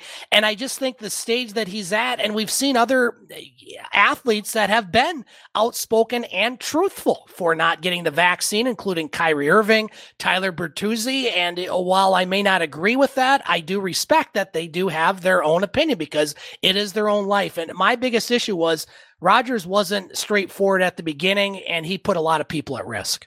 Well, Kyrie Irving and company, they were very straightforward with it. Right. They said that the leagues that they play in can deal with it accordingly, and they have to accept it the way it is. And they did that, and also did not put their other teammates at risk, okay? So, a pat on the back to them. Again, I suggest everyone who are able to get the vaccine, please do that there, because I'm tired of wearing a mask. According to everyone else's point of view, they're tired of wearing a mask too, but we have to do it because this country is right now far behind from getting vaccinations. My thing with Aaron Rodgers is this, okay? And again, he's going to have to win people's trust back with him when it comes down to the personal note on how he carries himself as a human being there, because right now I have not have very good things to think about him there. Number two, and you spoke on a point that basically need to be investigated is also, and that, sometimes in these interviews there, the main teams, and that's including the Lions and a lot of teams, they go to the big bad boogie bears. And when I say the big bad boogie bears, I mean the stations, okay, who have a television station, or maybe the local big newspaper there. A smaller press person maybe who has a good question may not get the opportunity to ask that question at maybe a press conference because of the plank that the public relations person of that particular team goes by. And that's how it has been. And you and I know that for a fact because of credentialing and other things that the big stations get the catering, the red carpet, and all the special preps and whatever it may be. And then when we call to get this, and we're doing the honest day's work to feed our fans the truth and what really went on with the games, they do a rear-end job with it there until you end up having to call them up or get a hold to the NFL and discuss it with the managers. Then they come to terms with it there. You shouldn't have to go do that there. The press should be equally distributed, especially when it's asking questions there. And I've seen the least person that maybe, you may not look at because you're working for a small paper and all, has some of the most outstanding questions in town, but they're not given the opportunity to express that particular question to the person at large because, again, the public relations person cuts them off or don't give them a chance to ask the question. Butch, let's move on to the NFL and Week 9. It was a Lions-free Sunday. Certainly, I enjoyed that aspect as I was able to watch some other games. And, well, it was a pretty wild weekend as far as unpredictability. You look at Dallas after that big win at Minnesota. They lay a complete egg at home against a pretty darn good Denver team, 30-16. You also had the Buffalo Bills lose to Jacksonville. Jacksonville has 2 wins and the Lions have none. You also saw the the Rodgers-less Green Bay Packers lose to Kansas City in what was a pretty ugly game in my opinion. And then last night, the Rams who were rolling and Tennessee who loses Derrick Henry. Matthew Stafford reverted to his Lions days with a couple picks as the Tennessee Titans now the best team in the NFC. So Butch, we thought maybe we had some things figured out last week, and this week you might as well just put all the teams in a bowl and try to figure it out because there was a lot of wild games. Some of your thoughts on those games and others? Now you know the reason why I don't want to give in on what's going on and who I think is going to do this or that and the other. Because, again, some wild things happen. Buffalo Bills lost their brains out when they played in Jacksonville there. And Jacksonville played a great game when it came down to their defense. I don't know what was wrong with their quarterback, and I'm talking about the Buffalo Bills quarterback, where he got to get it together quick, fast, and in a hurry. And meanwhile, the Patriots are gaining ground on the Buffalo Bills in that particular They there. sure are. The Ravens there. I don't know what to say about them, but again, another team that basically kind of whiffed the rug there, okay? The Browns are a pretty good doggone team, and also the Steelers. I think the best competitive division right now is the AFC North right now, where everybody or anybody can win that particular division. In the South, the Titans are showing that their defense and the prowess of their defense, especially, boy, I love looking at their cornerbacks and their defensive backs. They give the receivers on the other side just a bad day, okay? And I love it, okay? And the Lions just was that much aggressive. I think we could have saw some wins with our team and just there. The Chargers, again, you think they're out, but then they get in again there. Oakland Raiders, they kind of dropped the ball. Kansas City Chiefs get over the boat. And the Broncos beating up on the Cowboys. That was something to admire there. Although the Cowboys still in the East, they got a commanding lead in that particular division, and if they do what they're supposed to do, they will go to the playoffs. Green Bay doesn't hurt them in our division there in the North. The South, the Buccaneers didn't play. They had a bye week, but I'm quite sure they're looking at everything there, and the closest team to them is the Saints, but look out for the Falcons there. They're doing a magnificent job of coming back where they got a very slow start. Cardinals, they bounced back. We talked about the Rams already there, and I think we're going to see more with the Rams because they got some adjustment periods to make with their new man, Miller, coming into their defense, and that's some adjustments going to have to be made on that. I feel bad for Seattle Seahawks, but it looks like that's not going to be their year, and also the 49ers as well. Yeah, you look at the two divisions in the AFC, Butch, with all winning records. You mentioned the AFC North. Pittsburgh will take on Chicago tonight. They're 4-3. Everybody else is ahead of them. And the AFC West, and one team that just, boy, you talk about a lot of things going on for the Las Vegas Raiders. They did lose at the New York Giants. We talked about John Gruden getting fired because of his past statements. Earlier last week, Henry Ruggs III was involved in a fatal DUI crash accident going over 150 miles per hour. And news just out today on another player for the Raiders, cornerback Damon Arnett. He was cut. He was their first round pick this year after posting a video with death threats, including brandishing firearms. Butch, what in the world's going on in Las Vegas with that team? We got a lot of kids right now who are immature, and the league drafts them because of their athletic prowess and ability there, but they haven't really did a very up-close and personal job on the personal life of the particulars there and get them help before they get into some ridiculously bad trouble. They knew about Rugg and his livelihood before he got drafted, and also probably this other individual too, as they dig out information. We just getting it there.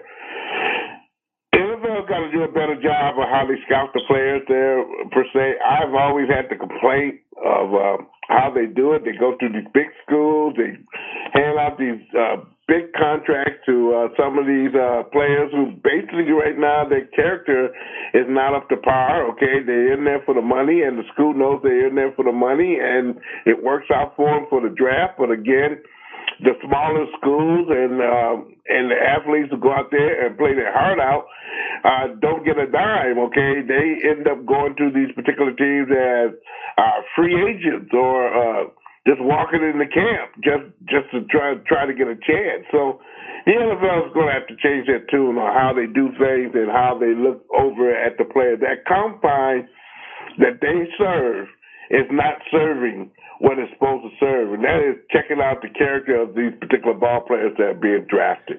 Butch, finally, before we go to break, just one team with one loss in the league, Arizona, who was without Kyler Murray and Hopkins at wide receiver. They win yesterday, and just one team with no wins. That's the Detroit Lions. So parity abound for at least most of the teams in the NFL outside of maybe the Lions and Houston. It's going to be a wild playoff chase as we go through the season. Well, the playoff chase, I'm looking forward to up close and personal. As far as the Lions is concerned, I think the Lions should have at least one out of the whole batch right now. They should be at least 4-4. But that story will not be told because, again, the poor coaching that the Lions have done, and I mean poor coaching and advice from the coaching staff, the coordinators, and whatnot. I cannot. And again, I will not blame the players on this particular uprising of the Detroit Lions. They got to get better coaching there. And if the ownership doesn't realize that the coaching is bad, then we are in some serious, serious trouble there. Absolutely. Butch, we're going to take a break here on the game. We come back, we'll transition to college football as one of the teams that was in the playoff picture had a rough game, and I watched all of it, and we'll talk all about it and more, all coming up on the Twin Sault's only local, regional, and national sports show, The Game, ESPN 1400. Central Savings Bank, ask what we can do for you. Central Savings Bank has been your hometown bank since 1902. They live where you live, and they're here to help. Stop into one of their 9 locations and ask what the CSB family can do for you. With conveniences like online banking, access your money when and where you want. CSB Loan Pay Express. Pay your CSB loan wherever you are. Instant issue debit cards. Stop by your local branch and get a new card without the wait. Mobile wallet. Make purchases right from your smartphone. Central Savings Bank has all the conveniences you need and want for today's fast-paced world. Visit one of their 9 locations today to get started by asking what the CSB family can do for you. Bank with the best. Bank with Central Savings Bank. Central Savings Bank, ask what we can do for you. Getting the kids to practice on time. Remembering if it's your day to bring snacks. Making it to the game with a clean jersey. Why are simple things sometimes so complicated? Thankfully, with Auto Owners, insurance doesn't have to be one of them. Auto Owners works with independent agents who answer when you call, so you can worry about more important things, like whether your kid is going to run toward first or third base. That's simple human sense. Madigan Pingator, your independent auto owners agency on West Water Street in the Sioux.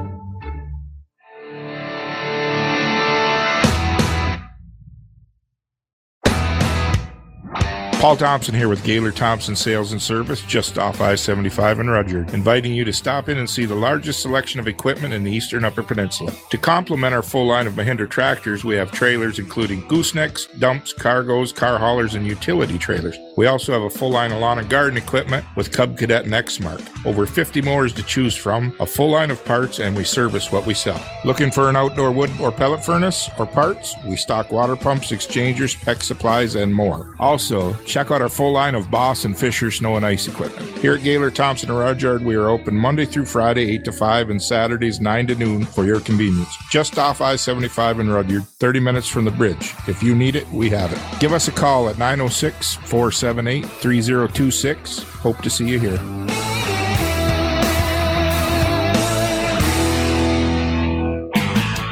You can catch podcasts of The Game at thegamesportshow.com. Now let's get back to it with Scott Nason here on ESPN 1400.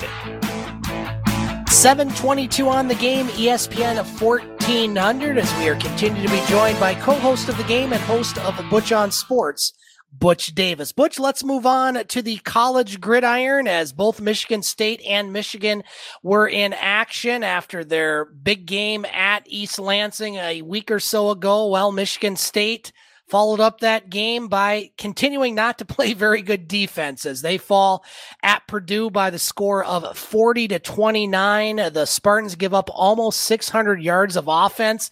And how about this? A former walk-on quarterback for Purdue Aiden O'Connell throwing for 536 yards, the fifth most in a game in Big Ten history. It was also the most passing yards against an AP top 5 team since Patrick Mahomes did it against Baylor in 2016.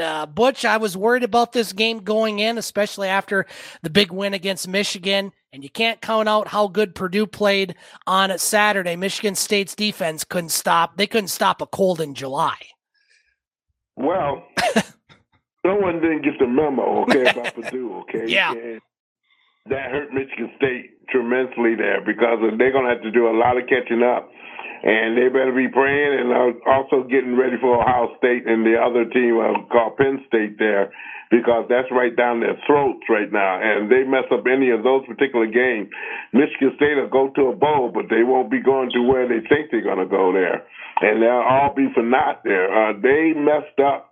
And, you know, it's not that no one put the word out about Purdue and how they play upper echelon opponents there, okay? You know, they have done a tremendous job. They have the most victories of top 10 teams of all of football right now in college. The word's out, and just Michigan State was not prepared. I was very ashamed of their cornerbacks and their safeties because they did a tremendous job on Michigan, and especially in that second half. And they look like none of them showed up, okay, for whatever reason necessary. None of them showed up.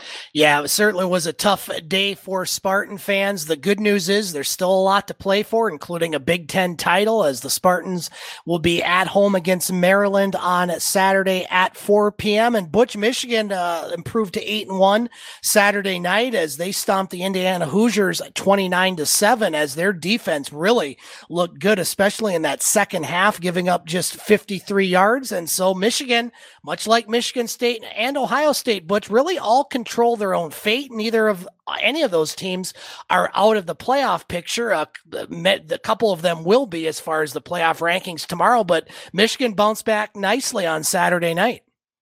Well, Michigan State doesn't have the pressure that Jim Harbaugh have right now. He's not won no games against big-time opponents, and right now that is what's staring Jim Harbaugh in the face. As right now, he has not won a big game when it comes down to Ohio State or Penn State there. He has not been very successful there, okay? Maybe a couple times with Penn State there, but other than Ohio State, he has got zilch with them there.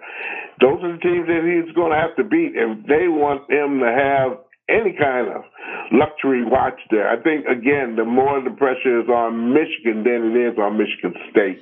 Butch, was an interesting afternoon with press conferences with Mel Tucker from Michigan State and Jim Harbaugh at Michigan.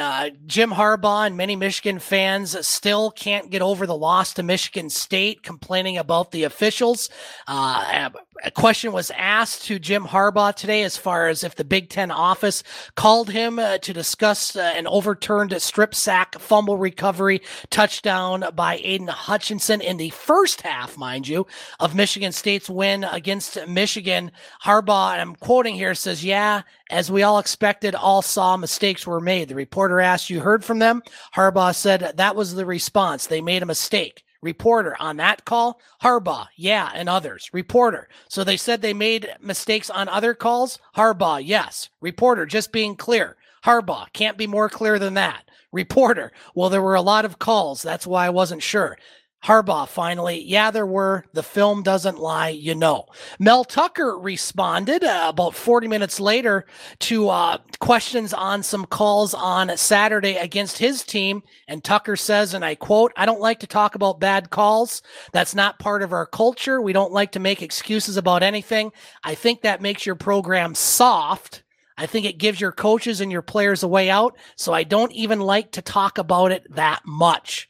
What are your thoughts on how the two coaches handle officials and bad calls? Jim Harbaugh and Michigan fans can't seem to let it go. Mel Tucker says it happened, move on. Well, Mel Tucker took the high road, okay? And he should be commended on that, okay? As far as he looked at the officiating, no one can do anything about it. No one can do anything about it but the Big Ten officials there who watched the game, I'm quite sure, after it has been resolved. And didn't do anything with the officials or whatever it may be. At least we have not heard that any officials of that point has been suspended or been let go of their duties or whatnot because of bad calls there. So I've seen bad calls all through college football all this year, okay? And I'm, it would take me to give an arm and a leg to see or to say something that really and truly how officiating is being done in the college ranks. It needs to improve, as though in other sports as well, but especially in college, especially during this time of year when you're looking at 4 teams who are looking to get in a particular situation to grab the goal for college football, and yet again, officiating takes a front seat to all that happening there. Michigan needs to suck it up, okay? They got their rear end kicked in, okay, by Michigan State, and that's on them, okay? But the officiating and whatnot there, I agree with both the coaches there, although Mel Tucker did not want to elaborate on it there. It needs to improve. It has to improve, and again, college football is going to have to do something about it in order, I don't know, to give some more particular chances to watch the film or whatever it may be, or how they're coming about. The games are going absolutely too long as it is there. The football game is really a 3-hour game, and now it's been turned into 4 and 4.5 hours there. So I don't know, but they got something to look at and work on. Butch, 2 things that are certain in life: death and taxes. 2 things that are certain in sports world, college football wise: bad officials making bad calls and Michigan fans and coaches whining incessantly. That will never change. We whine with taxes and you get a refund. That's right. Not enough. You know what I'm saying? So I don't know. Again, I think Mel Tucker took the high road on this here, and I think he should be commended. Whatever the coach of Michigan said, Harbaugh said there, you know what? It means nothing now. Butch, what does mean something are the playoff rankings, which will be updated tomorrow. Last week, Georgia, Alabama, Michigan State, and Oregon were the top 4 teams in the playoff rankings. Obviously, Michigan State won't be there. On their heels right now, Ohio State, who won not convincingly at Nebraska, and Cincinnati sitting there at number 6, undefeated. Oklahoma also undefeated. Michigan's up there. Wake Forest, they lost, so they're out. What does Cincinnati have to have happen for them to get in? They're going to need, I think, all these teams above them to lose at least once, maybe even some twice. Does Cincinnati have any shot right now? Again, you have a lot of people out there looking at the quote-unquote the major conference, and some of the football teams, which is Cincinnati is a Division I team, regardless of who they play and what they play. For people, grown people, to sit up there and talk about who's good and who's bad, who belongs and who's not, that's just a bunch of boulder dash there. I'm just so sorry to say that. Cincinnati belongs in the conversation. They should be one of the top 4 teams right now, in my guesstimation. Wake Forest, I don't know what to say about them, but they lost their chance. But again, Cincinnati, there's no reason why they're not given a push and a pull, toward the top 4, okay? And if it doesn't, then just something's very hokey about college football and the people who vote on this stuff there. That needs to be overran and overlooked. And again, I can't really go along with it because I've been the one, as well as others, including yourself, who need more people in the playoff position there. They got too many bowl games, number one. Those bowl games can be used as a buffer for playoff ratifications there. And they can't get it right like they get right the college basketball and some other playoffs that they have there, then shame on them. Butch, one thing I think most people are in agreement with, the number 1 team, Georgia, 9-0. They've given up 60 points all year. They are good. Yeah, very good, okay? That's the only truth that's only in this particular relation there. And still, Georgia got to play Alabama when it comes down to the medal meeting the road in order to kind of look at that particular ordeal there. If it comes down to it, I think it's going to come down to it in that Southeast Conference when the two teams meet up together, and that's going to tell the story of who's who and what's what. But I don't think it should be that way. There's a lot of good teams in the top 10 right now not getting the consideration they deserve. We're talking about Oklahoma State. This is Oklahoma, really, who's not lost the game. Is not getting any consideration at all. They've played some close games, but still they have not lost anything. Butch, let's move on to the National Hockey League. After a rough start to their 4-game road trip, the Red Wings bounced back nicely, winning in overtime at Buffalo on Saturday night. And then last night at Little Caesars Arena, the return of Dylan Larkin, who was out after some family personal issues. He returned, and everything in the Wings world was good. As the power play looked good, the Wings scored goals and defeated Vegas by the score of 5-2. The Wings now 6-5-2 on the season, tied for third place in the Atlantic Division. They'll be home to Edmonton on Tuesday, home to Washington on Thursday, and Montreal on Saturday. Butch, the Wings looked very good the last couple days. Are they contenders for the playoffs right now, in your opinion? In my opinion, yes. I'm not talking about Raymond and the other young man who's getting an assist practically almost every game he's played this season there. But I'm talking about now, I'm looking at the veterans and how they're now stepping up there. Early in the season, they were okay in the middle of the pack where they were going and they hit the road. It seemed like the veterans just lost interest, and they wasn't the only ones who were giving any juice to them was the young kids that were out there be given the opportunity there. The veterans are making a big difference there. Dylan Larkin coming back into the lineup, and he's fresh. Tyler Bertuzzi, per se, coming in. He can't play but in Canada, but he's doing a heck of a job when he's able to hit the ice for the Red Wings in the last 2 games. He's been a huge difference there. And it makes another team or your opponents play you honest. And the Red Wings have not had that, okay? It's always been the particularity of the Red Wings and what they had to do because they're always fighting from behind. But when you get ahead in the game and you get some pretty doggone good goaltending, but most importantly, the defense shows up there and clearing the net, and the forechecking of the forwards is going to play there, which I did see these last 2 games. The Red Wings have a very good chance. They got to keep it up. They cannot do what they want to do when they want to do it. They got to be somewhat build up some consistency here. Yeah, I think you said it well on your show last night. The future is now for the Red Wings. We've been talking over the years on all these draft picks, and you're finally starting to see some of these guys. And in hockey, Butch, it takes sometimes a lot longer for these players to get up and develop. And what Mort Seider has done on defense and Lucas Raymond are 2 prime examples. I mean, they're some of the Wings' best players right now. And, you know, this is a team that has improved defensively, in my opinion. It's no longer the Harlem Globetrotters, sweet Georgia Brown on the power play. They're right in the thick of things, and I think if they can continue to play this, aggressive style with these kids, and you mentioned the veterans that are having a key impact, you're starting to see the workings of Steve Yzerman now in his, I believe, 3rd year as general manager really start to come to fruition this season. Well, the fruition is, if you want to stay here, you got to play and want to play here, you're going to have to give something up because, again, the Red Wings got too many young kids right now who are ready to come up right now.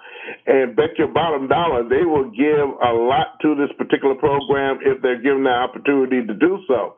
So if those veterans want to stay or don't want to get waived or cut or traded, and they like the position that the Red Wings are in, because they're going to be in that position for quite many years because they're nothing but getting better. They're not getting worse. they're going to have to play. And right now, I'm good to see some good play in there. Again, the consistency of the team has to be worked on big time there, okay? And you can't play defense when you want. You got to play defense all the time. That should be something that is very consistent with the Red Wings dealings when they play other teams on the road or at home. You got to play defense. And the Red Wings are playing pretty good defense right now.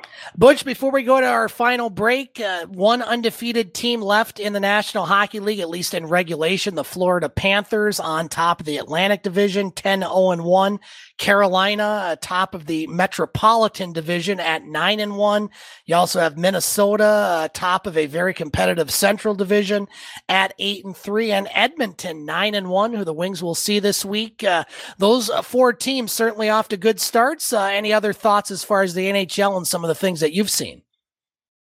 Florida, with all the problems they had right now with their head coach and all the other stuff, are still beating the drums, okay? And they have not lost a beat. Matter of fact, they've gotten a lot better, okay? Yeah.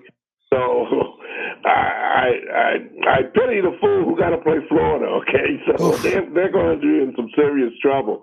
As long as all those other teams that you mentioned there, I think the Oilers will be the biggest surprise to me right now. I wasn't expecting Edmonton to be with their record at 9-1. I wasn't.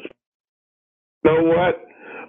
It's worth a while to see some good teams come about, do what they got to do, and again, give their all in what's going to be a good thing for the Red Wings there. Butch, we're going to take our final break of the night, but we have a lot more to talk about. We'll talk about the Pistons, the Tigers, and more, all coming up on the Twin Sault's only local, regional, and national sports show, The Game, ESPN 1400. MNC Water Systems has a solution for all your water needs. Want clean, fresh drinking water? MNC Water Systems proudly distributes Norway Springs artesian water, bottled right here in the Upper Peninsula. Cooler rental and bottled water delivery for your home and office are available. MNC Water Systems is offering contactless delivery right to your door, as well as curbside pickup. Call Mo at MNC Water Systems today at 906-647-7307, serving the Eastern UP for over 25 years. At Old Mission Bank, we're ready to make your home ownership dreams a reality. We're excited to announce that we now offer USDA home loans with options for 100% financing. You heard that right, 100% financing for qualifying USDA mortgages. Come see our experienced lenders to discuss your personal options and let us find the right mortgage for your needs, because it's what we do best. Act now to pre-qualify by calling us or apply directly online at ombloans.com. We're Old Mission Bank, home of your experienced local mortgage professionals. FDIC insured, equal housing lender. Don Wilson Insurance Agency is big enough to serve and small enough to care. Don Wilson Insurance offers coverage from Fremont Insurance for personal, auto, home, boat, and commercial. Caring about community is just one of the things that sets us apart. We like to think of it as teamwork. When it comes to protecting the things that matter most, we have you covered. Call Don Wilson Insurance today for your free Fremont insurance quote at 906-635-5600.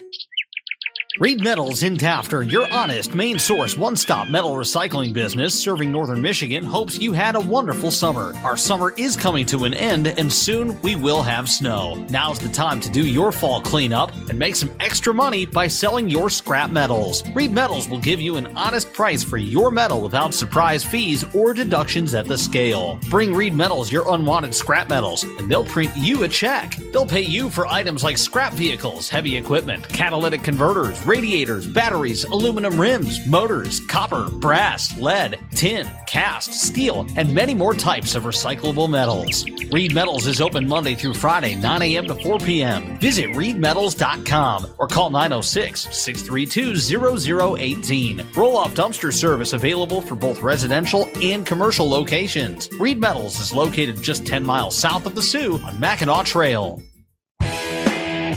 Let's get back to the Twin Sault's only local, regional, and national sports show. Let's get back to the game on ESPN 1400. 7:42 on the game, ESPN 1400. Scott Nason with you as we continue to be joined by co-host of the game and host of Butch on Sports, Butch Davis. If you missed part of the show or want to hear the full 2-hour version, you can find it a little bit later on tonight on the website, thegamesportshow.podbean.com. Butch, the Detroit Pistons idle until Wednesday when they will take on the Houston Rockets.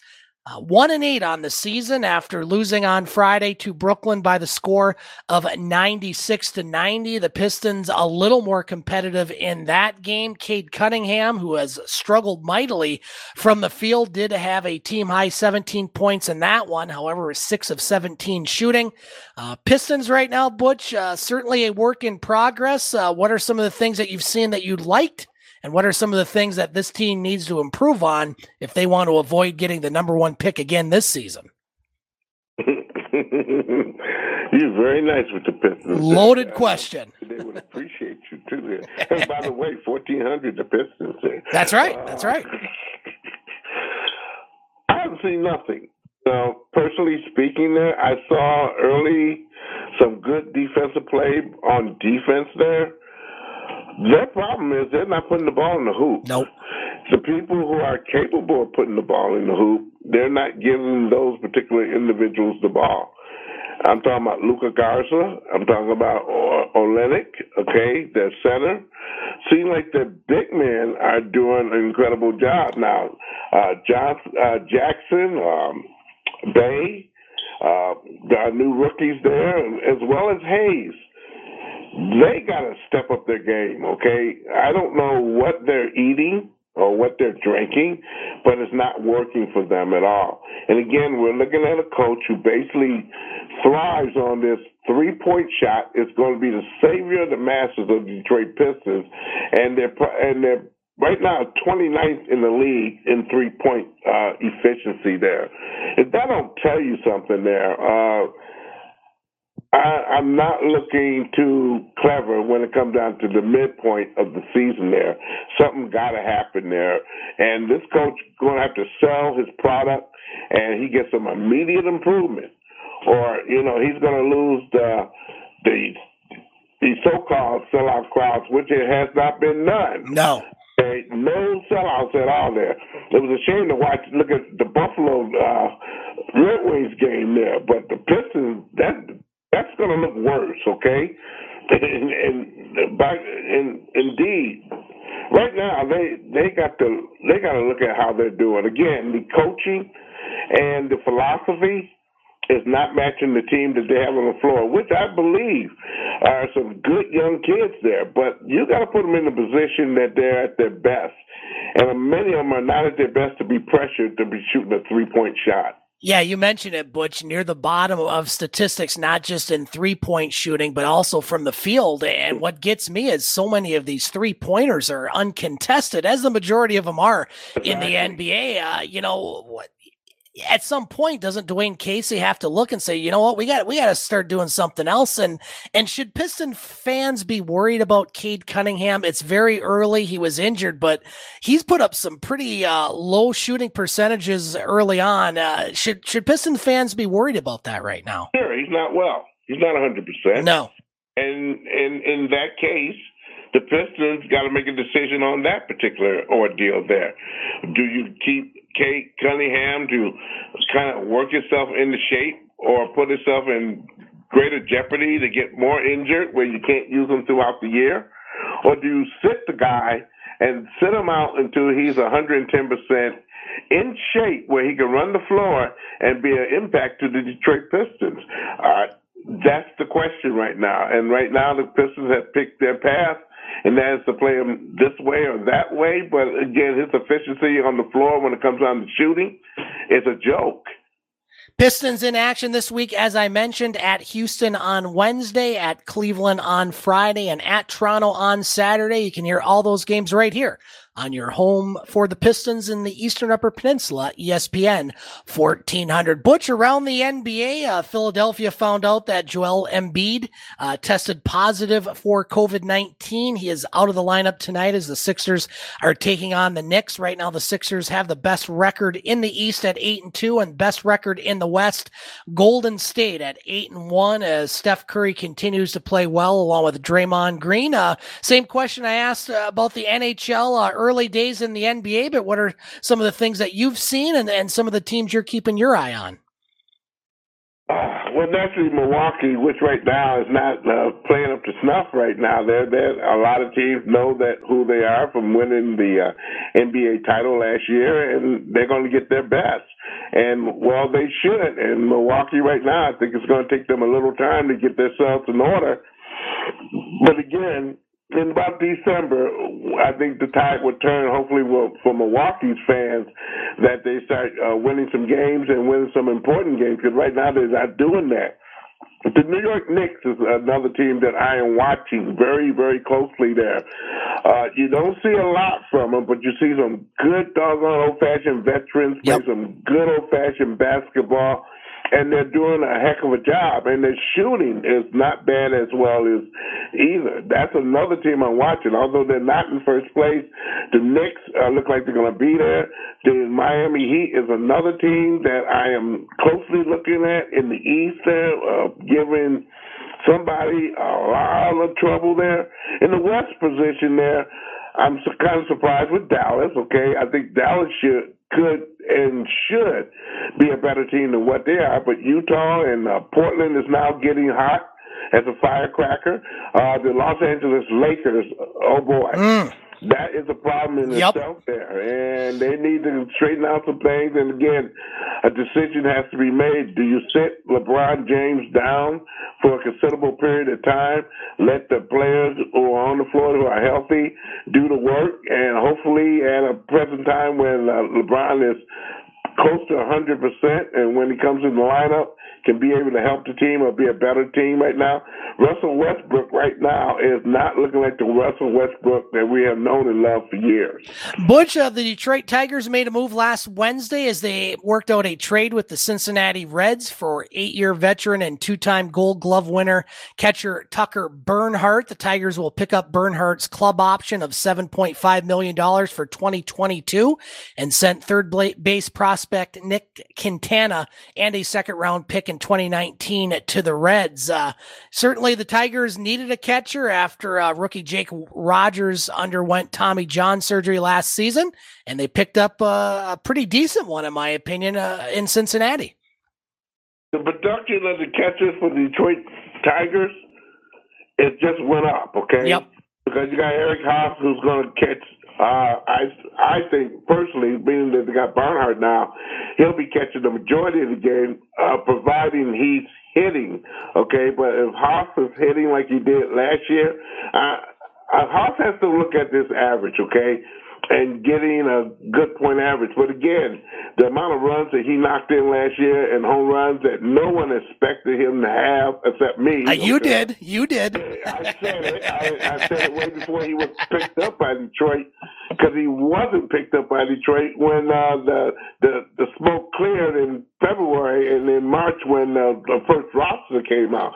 He was an afterthought there, but when he got on the team, he showed everybody that he do belong there.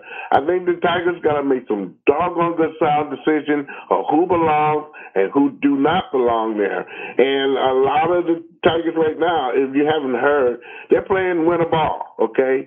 If that's going to help them or hurt them, okay? Too much of a good thing may not be the remedy when it comes down to spring training, when it comes down to February, when a lot of these players from the winter leagues and whatnot in Australia as well as in South America doesn't fan well there. Then you come up to Detroit where it's below zero and whatnot. Yeah. To play your ball for April and May is not a very good recipe there. So that's going to be a very curious deal to look at when the Tigers open up their training camp in February there. But, of course, the winter league meetings hasn't started up yet there, and I'm expecting the Tigers to spend some more money. Butch, since we last broadcast our show, the Atlanta Braves win the World Series in 6 games over Houston, winning game 6, 7-0, their first World Championship since 1995. And this was a team, Butch, that was below 500 in August, but you talked them up a lot this year, and Atlanta wins the World Series. Your thoughts? Well, everybody who says that you can be down and not get up, and the Tigers were in that same position again, before the All-Star break, and this is after the All-Star break, the Atlanta Braves were under 500, and they was considerably under 500. But again, they got themselves together. They looked at their team in general. They did some major things that helped the team. They did not let injuries or their first-line players who were gone for the rest of the year paint them up. Their management staff went out there and got 4 good players that basically were on maybe teams that were not going anywhere, but came in there and made a huge contribution there. What can you say? You know, if you want to win, you can win, but you got to have the support of everybody in order to do that. And Atlanta should be tipping off their cap for the job they did over a good Houston team. Butch, a couple quick hitters here before we get to our thumbs up and thumbs down. You spoke about winners. Kyle Larson wins NASCAR's season-ending championship. And Butch, the question I have is, you're a racing guy, especially with the Detroit Grand Prix. NASCAR's just fallen off the map as far as sports interest. I used to have friends that watched it a lot. I never hear them talk NASCAR. I don't see many highlights on the telly, if you will. Why is NASCAR having so many problems as far as getting viewers and just fans? I hate to say it, television, the consistency of television there. Yep. You have so many races on Fox. You have so many races on ESPN, which basically they have the ability to go on ABC and has not done it. You got CBS that does some of the races there, the IMA C races there. And then the ability to see a lot of the older racers, not do very well. Many of them, they don't stay with the same club that they were when they first came in, that they was raising all kind of sand with. They went to other clubs or they own their own particular business there, and a lot of changes been made along with sponsors of it there. And I think right now, the way things are, and COVID has a lot to do with that too, with the notoriety of NASCAR racing there. Many fans are not able to go see the races, only a particular few. That takes a lot out of it. It's a big thing when you ever go to a NASCAR race or a racing spiel to see it in person, okay? Because you're only going to get maybe a corner of the whole race in general. But the feel of the crowd and the people there and the knowledge in the crowd as well, that's where I get really, spiked up about there. Because I've been around a lot of races and whatnot there, not only the NASCAR there at Michigan Speedway, but, the one downtown that's going to be changed over. And what you find out with the people who are there, they're very knowledgeable of what's going on. They're more knowledgeable with the owners of those particular ordeals there. And, the younger brass right now is not getting that, okay? So if you want to kind of grow NASCAR, you got to go after the young kids there. And right now, if you got these movies out that have you drifting and a whole lot of other stuff there, the notoriety is not going there, okay? It's going to other things that, in my opinion, should not be going to. Butch, let's get to our thumbs up and thumbs down for the week. I will start thumbs up to the Rudyard Bulldogs football and volleyball teams, both advancing in their playoffs and what has been a spectacular year plus for that sports program. And so best of luck to the Bulldogs, as well as the Pickford Panthers in volleyball and the Sioux High Blue Devils. Also thumbs up to a big week for U.S. soccer, as they will take on Mexico this Friday and be taking on Jamaica next week. Certainly qualification for the World Cup is continuing, and a big match against Mexico on Friday night. Thumbs down to Aaron Rodgers and everything that went down with him. We discussed it earlier, so I don't need to go into any more details. Butch Davis, your thumbs up and thumbs down for the week, sir. I give a thumbs up to, and you're going to be surprised, Mr. Abear there, okay? Yes. San Diego Chargers there came out and threw bullets out there, and then they won their game there, and they're not far behind there from what they're trying to accomplish there in their new stadium and whatnot. Plus, they showed today their brand new facilities there. That, man, if you get to go on the internet to see it, It is good, man. I can live there, you know, get a little cotton stuff. Let's move. Yes, let's do it today. Hey, we can fly now, I tell you what. Yeah. Sometimes go to Aaron Rodgers to say there on his lying mouth there. Now, hopefully, again, he kind of win the population of Green Bay likers and Aaron Rodgers likers alone to get himself together and be somewhat truthful. And you know, he don't have to go through a lot of rituals there, but tell somebody he's sorry, you know, and start going about doing things in the right way. He's too good of to me, a good person and a very intelligent person to do what he's doing. And I think the big thumbs down is that concert in Houston there. That is a doggone shame. I've been to Astroworld a couple times in my livelihood there, and for the life of me, the 50,000 plus people who they let in there who are freestanding, majority of them, not in a booth or not, that is a shame. Yeah, certainly was a sad state of affairs there in Houston. Butch Davis joining us on the game. You can find Butch on Sports from last night and this upcoming Wednesday and Sunday, all on his podcast page, Simply Butch 2. That's TOO.podomatic.com. You can also find Butch on Sports on Facebook. Butch, appreciate you joining us on this Monday night for this edition of the game, and we will talk to you next Monday night. Have a great week, and certainly we'll have lots more to talk about next Monday.